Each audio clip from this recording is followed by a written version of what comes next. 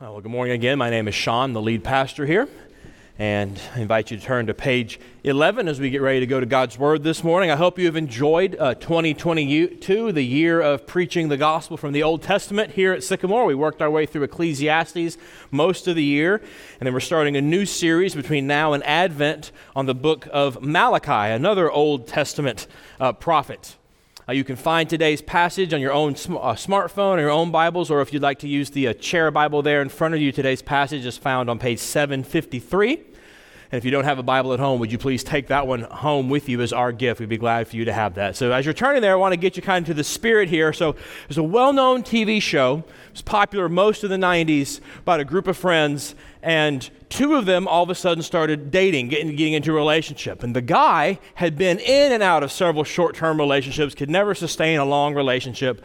The lady, on the other hand, she had been in several long, actual, real deep relationships. And so they start dating, and they have their first big fight. And after their first big fight, he starts acting like the relationship is over, starts saying some weird things like, well, this was fun, I'm glad we got to do this. She's like, hold up, time out. We're not over, we just had a fight. And that exasperation, she goes, if you broke up with someone after the first fight, you'd never be in a relationship longer than a couple of... Oh, that's your problem. You've never been in a real relationship before. In real relationships, you fight. You go back and forth. And I tell you that because that's very much like the minor prophets in the Old Testament, especially what we're going to see in Malachi over the next month or so. The prophets come to God's people with problems that God has with his people. And we get to see what it's like to be in a real relationship with a real person because they have real issues that get brought up. You see, God's grace is free, but it's never naked. It makes demands. It brings change when it's real, and God's grace comes and it speaks correction to God's people when there is no change from his grace. We ended Ecclesiastes, if you'll remember, with the summary statement from the book of Ecclesiastes: fear God and keep his commandments. This is what all life is about, it tells us. And here in Malachi, we're going to see someone preaching to those who don't have much fear of God. And where there's no fear of God, grace is taken advantage of. What makes Malachi so refreshing, so real, is that it's a dialogue. It's a back and forth dialogue between God and his people. It's almost an argument, if you'll allow me to stretch the metaphor, between God and his people. And the argument, the dialogue, the disagreement perhaps, centers on God bringing up 6 different times something pretty specific. And 6 different times we're going to see, not all today, but 6 different times God's people respond with basically, whatever, we're not like that. We're going to see the first one today of this interesting response to God's words. I invite you to turn with me to page 11, or in your own Bibles there, Malachi chapter 1, verses 1 through 5. This is the word of the Lord. The oracle of the word of the Lord to Israel by Malachi. I have loved you, says the Lord, but you say, how have you loved us? Is not Esau Jacob's brother, declares the Lord? Yet I have loved Jacob, but Esau I have hated. I have laid waste to his hill country and let his heritage to jackals of the desert. If Edom says, we are shattered, but we will rebuild the ruins, the Lord of hosts says, they may build, but I will tear down, and they will be called the wicked country, and the people with whom the Lord is angry forever. Your own eyes shall see this, and you shall say, great is the Lord beyond the border of Israel. Now this is God's word. Let's pray together. Now, gracious God and Heavenly Father, as we come before your word this morning, we ask, Lord, that you would once again open your word up to us. May we see you as you are, as you've revealed yourself, not as we want you to be or make you out to be. May we cast off our idolatrous picture of you and bask in the greatness of who you are. We pray, Lord, that you would show us yourself yet again clearly and change us. We pray this, Lord, by your Spirit in Jesus' name. Amen. So Malachi, it's not Malachi, the Italian prophet, it's Malachi. It's the last book in our Old Testament. His name literally means my messenger, so we don't know if this is an actual person saying his name or if this person is choosing to remain anonymous. Doesn't really matter, but we don't know. It's a very late book. It's written after the exile. Okay, now what's the exile? All right, so God's people, they're rescued from Egypt. Some of you remember Charlton Heston splitting the Red Sea. Others of you remember, the animated movie Prince of Egypt. Either way, all that stuff happened. He gets them out of Egypt. He gets them to their own land. They birth a nation. They birth a monarchy out of that nation. They have a civil war. They split in two. An ancient superpower comes in and wipes out the northern part of the country. They're gone, cease to exist, lost to history. A little under a generation later, another superpower comes in and grabs the remaining southern tribes and takes them off to exile. The country of Babylon does this. About a generation later, another superpower comes in named Persia. They conquer Babylon, and they tell all these captive nations, hey, we don't want to sit here and pay to feed y'all in the capital city, so if you will not rebel, we'll help you rebuild. Go home, pay taxes, don't rebel, and we're all good. Very enlightened for the time, so God's people get to go back to their land. The Persian government actually pays to have them help rebuild things. If you were here a couple years ago when we went through the book of Esther, we covered that time period. So this is right after that time period. They've kind of rebuilt some things, and now Malachi comes at that time period to speak a word to them of God's corrective love. And that gets us to our theme for today, which is this. Real love is a verb, and God shows what it does. So it starts off in a very interesting way with the burden of love. Notice it doesn't say the word of the Lord, it says the oracle of the word. Kind of weird a little bit there. The word oracle there is an interesting word. It means something heavy, carried. It means a load. It means a burden. See, these Old Testament prophets were not just cantankerous old guys coming and calling people back to the good old days. A lot of times you think that's what they were. That's not what it is. Instead, the Lord came to them and he put this burden on them, this burden of his word that they then had to proclaim. See, we see here just in the very first verse that giving a do better talk to someone is supposed to be painful for both parties. Calling out sin on behalf of God is a burden. It's hard.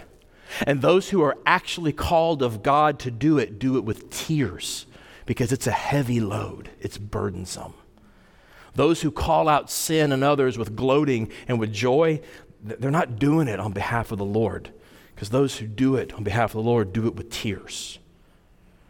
So with that burdensome task in mind, Malachi starts his do better talk with the good news before he gets to the bad. He declares, how do I love thee? The very first two words in Hebrew, after the title of this, the very first two words, God comes and he says, I have loved y'all. It's his very first words. I've loved you. I grew up in church world. I've confessed that to many of you.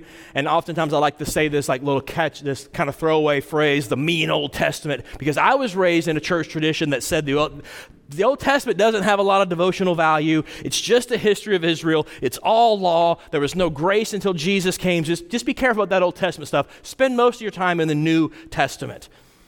And that's just not an accurate picture of the Old Testament at all.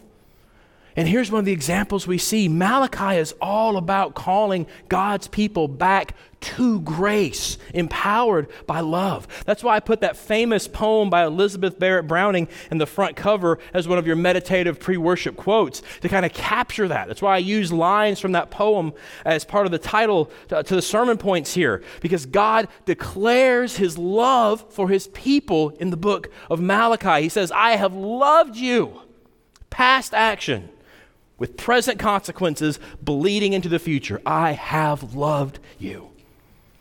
You believe that? You actually believe that God loves you like that? God's people back then didn't. Here's how he put it for the boys and girls. Boys and girls, let's look at your page 11 there. Verse 2 says this. It says, I've loved y'all, says God, but you answer back, whatever, how? See, they scoff.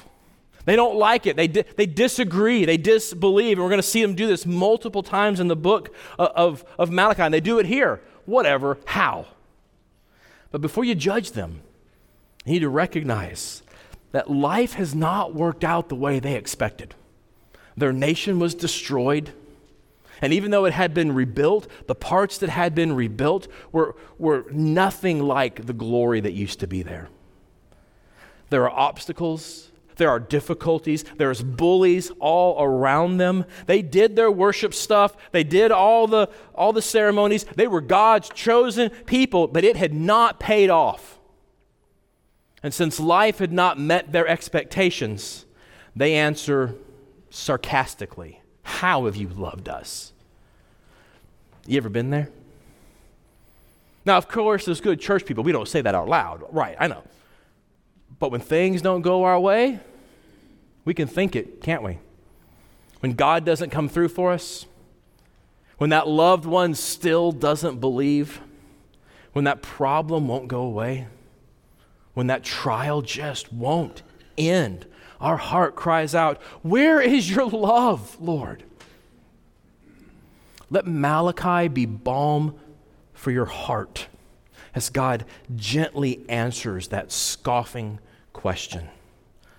We ask, "How do you love me?" And the next few verses he says, "Let me count the ways." And our compassionate God, he stoops down to our level in order to outline exactly what he's done to love us. I mean, it really is amazing. When you and I are challenged like this, we get defensive, we get angry, we get a little put out, but God does not do that. He takes his complaining children by the hand and he reminds them of his love.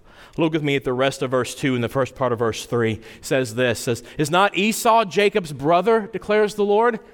Yet I have loved Jacob, but Esau I have hated."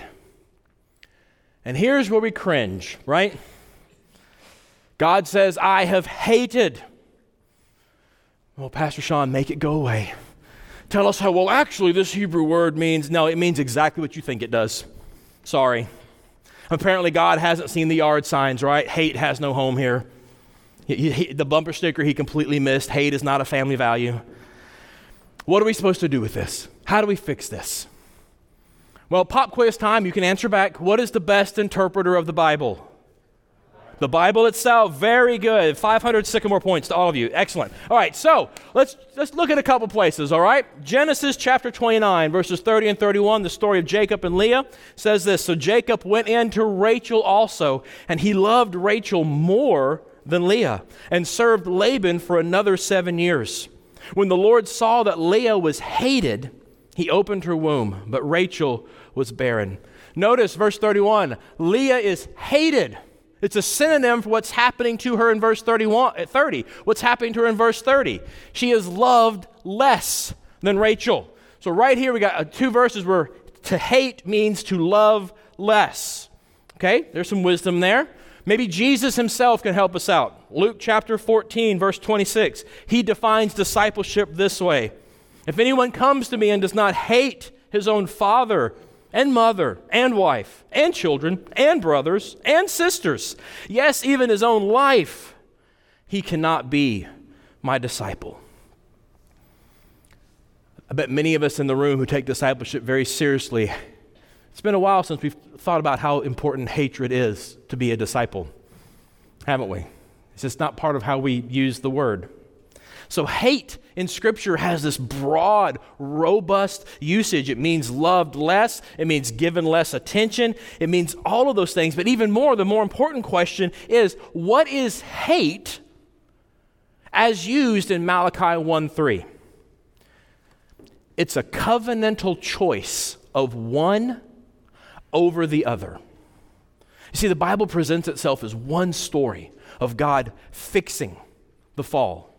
So at the very beginning, right after humans' rebellion and destruction brought in sin, God comes and God sets up two lines of people, two families of people. One group he promises will bring about the rescuer. The other group of people, the other line, they're going to do everything they can to stop that line. And God himself says, I'm going to put hatred between these two groups. We see this specifically in Genesis 3:15, where God is pronouncing the curse on the serpent, Satan, through the serpent. He says this, I will put enmity, intense hatred, between you and the woman. So that's the serpent and the woman. And between your offspring and her offspring. So these lines of people coming from them. Then he switches and said, he shall bruise your head. So talking to the serpent, he says, one person will come from Eve who's going to crush or bruise your head. You, in turn, are going to bruise his heel. From the very beginning, there's this promise that God will fix. He will undo the fall through a singular person coming from Eve. And this singular person will crush the serpent.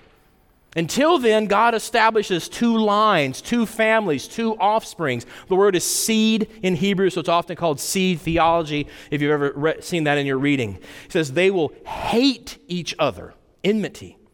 And the line of the serpent will try to destroy the line of Eve.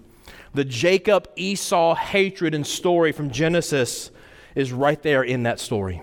And then their descendants in the form of the nations of Israel and Edom, which he's referring to here, is all about this conflict between these two family lines who hate each other. So when God proclaims his hatred of Esau, it refers to his covenantal choice, rooted in that seed theology, expressed in the hostility of these two lines of people.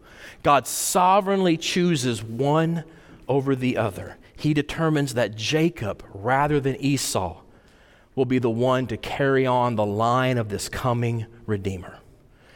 And that reality of God's choice is right here in Malachi. Now, I want to give you a warning, if I may, as your pastor. We are dealing with holy things here. When we speak of God's sovereign election, we need to tremble as we question, remembering what we actually deserve versus what we actually receive. Bring your questions. God's okay with that. But you tremble as you question. And as you question, you notice, like here in verse 2, notice the yet of grace. That word yet is huge in verse 2.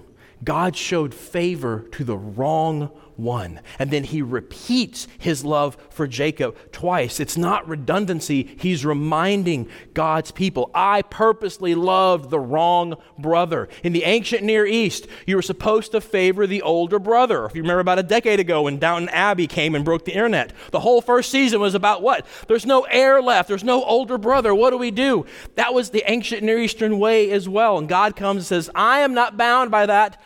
I choose Jacob. And by choosing Jacob, my actions will be defined as me hating the other one. If you're really, really bothered by the whole love-hate thing, could it be that somewhere deep in the recesses of your heart, you assume that you're the right brother, and it kind of bothers you that God doesn't serve the right one?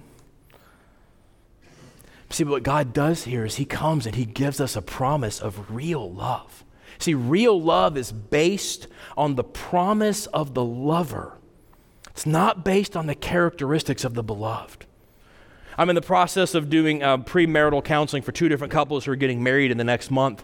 And so I've been thinking about vows a lot lately. And wedding vows are a perfect example of this. We don't get up in wedding vows and say, I promise to love you as long as your belly doesn't pooch out over that stomach. Right? I promise to love you as long as your face doesn't get any wrinkles. Promise to love you as long as your hair doesn't go gray. Some of us would prefer gray to gone, but whatever. That's stupid, right? You don't vow those things. You vow, I will love you for better or for worse. Because when worse comes, it's based upon the promise, not the characteristics. That's real love, and that's what God is saying here. God's people will probably never be faithful and grateful, but God loves them anyway. His sovereign choice is not, as long as you're cute little puppies, you're mine. But as soon as you start to vomit on the floor, you're out of here. Right? No, he doesn't treat us like we treat our pets. He's like, no, you are my beloved because I say you are. Even when you're not very lovely. That is real love. Even here in Malachi, where God has not met his people's expectations, and so they answer back sharply, sarcastically, how have you loved us? It's evidence of a deep disbelief, isn't it? It's evidence of deep disappointment.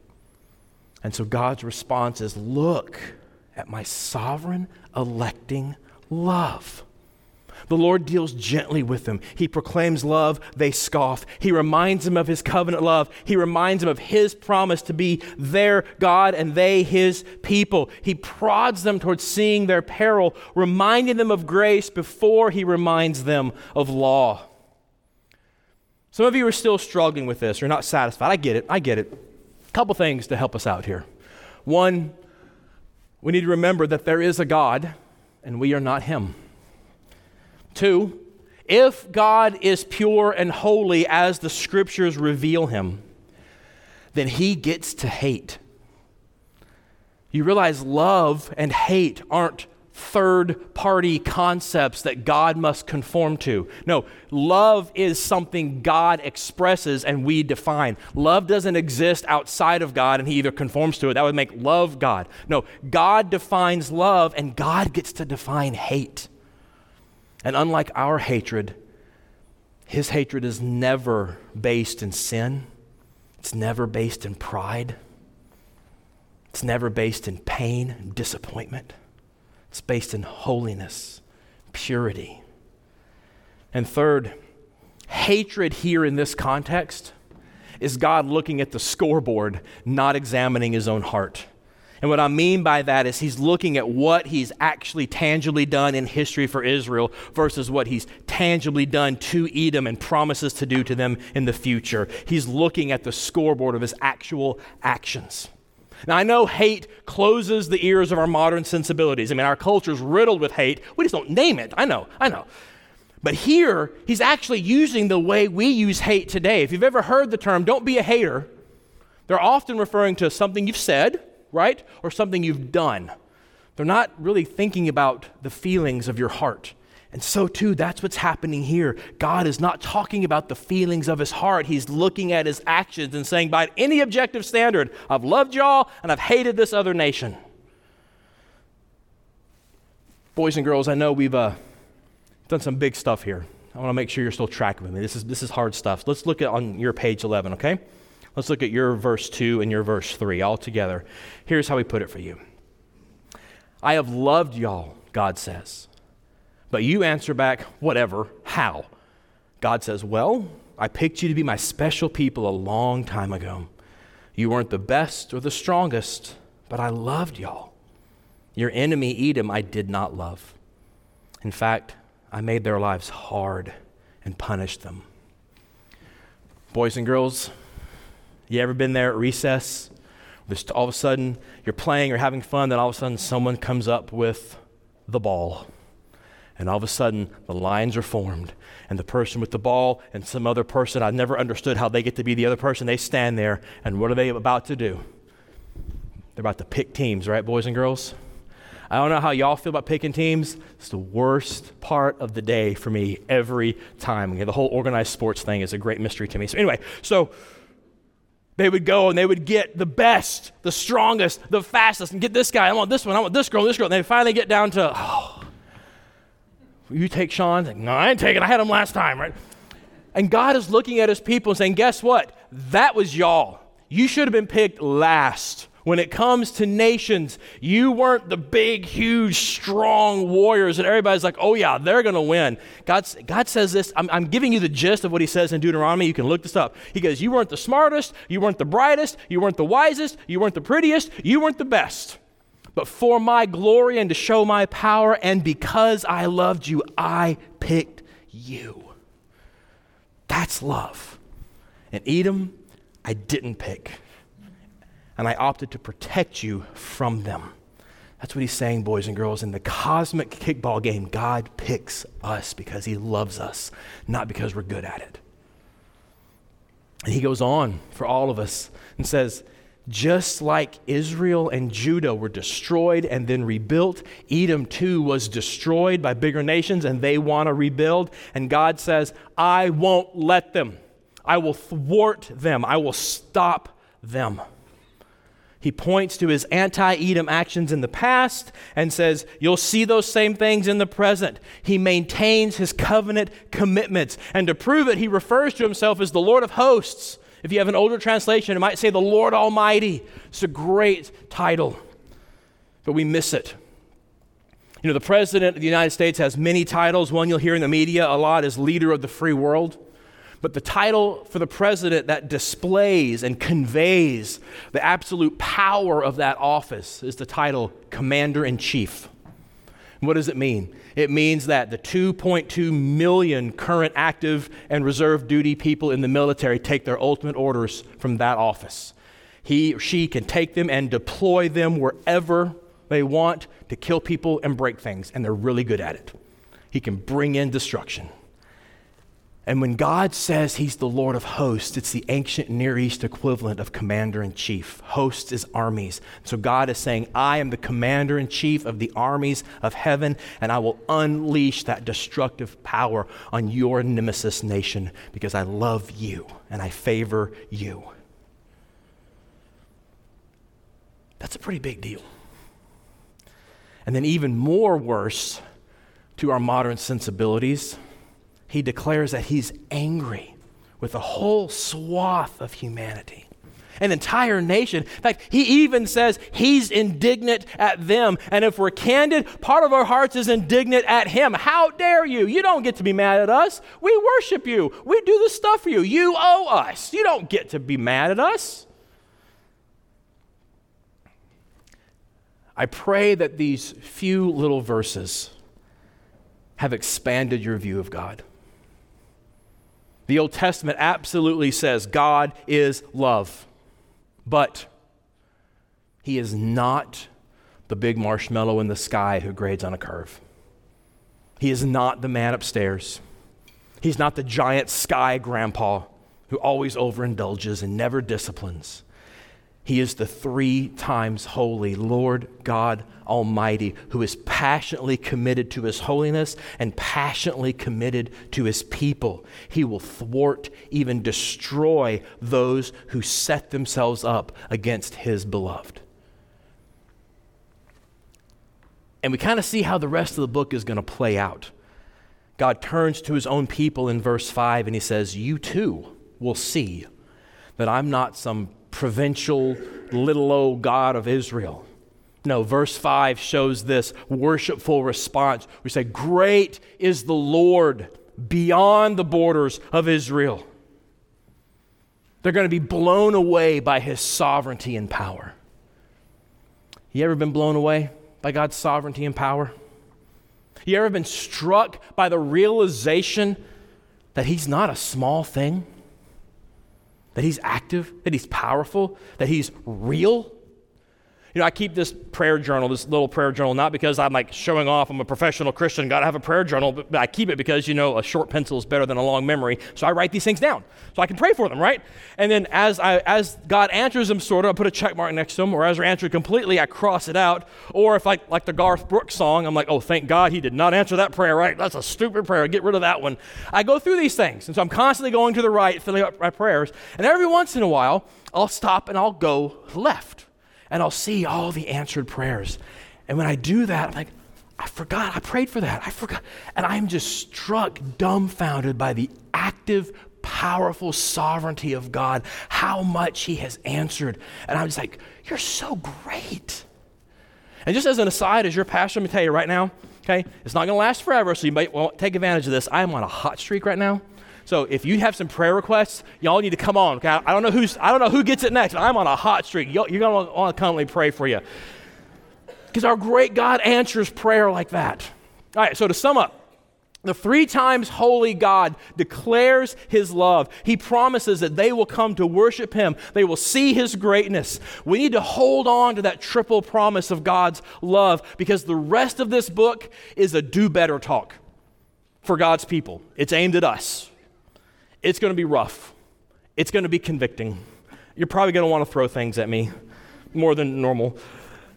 And so we need to remember that God's very first words, I love y'all, because it's going to get ugly. But before we get there, let's wrap up for today. If you've been around church world for a little while, you kind of know this passage. Paul famously refers to this in Romans chapter 9. to explain how Gentiles, people like us, non-Jewish people, how come we're suddenly the recipients of God's grace, whereas the Jewish people seem in large part to be rejecting it. And his conclusion, based on this passage of Malachi that Paul comes to, is that God's sovereign electing love is personified in the Lord Jesus Christ. And then that love is further empowered by the life, death, and resurrection of the Lord Jesus. And so for those who refuse to see Jesus as their rescuer, all that's left for them is the hatred of God. And so when the Bible says God so loved the world, our scoffing hearts, worn out by the difficulties of life, exhausted by the trials, so often we hear that and our hearts cry out, whatever, how have you loved us? And to all who ask that question, here the answer is that God loved the world by giving his unique Son. You look to Jesus and you see God's love. See him living the life that we should have lived before a sovereign, powerful God of holiness. See Jesus dying the death that we should have died before the almighty God of justice. And see Jesus conquering the grave in his resurrection. And know that the love of God is in Jesus. When you place your faith and trust in Jesus as Lord, you can receive and then actually rest in the love of God. But if you stubbornly refuse to believe, if you continue to look to your own works to save you, or if you refuse to even acknowledge that you need to be saved, the only thing left for you to experience is the hatred of God, of a 3 times holy God who is absolutely uncompromising when it comes to sin. Oh, even now I beg you, don't claim your place among those who refuse to believe. The love of God is available to you right now. Repent and believe the gospel.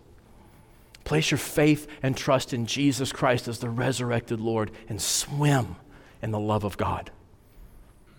Now let's pray together. Oh, gracious God and Heavenly Father, Lord, we thank you for difficult passages like this.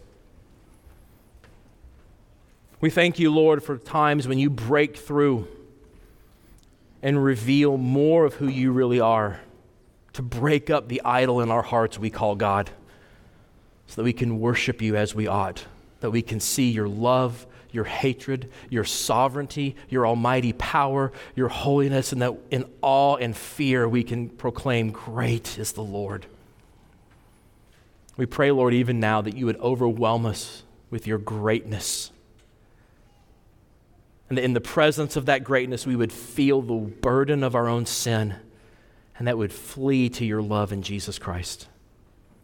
Even now, Lord, would you cause many to repent and believe? We ask this, Lord, in Jesus' name. Amen.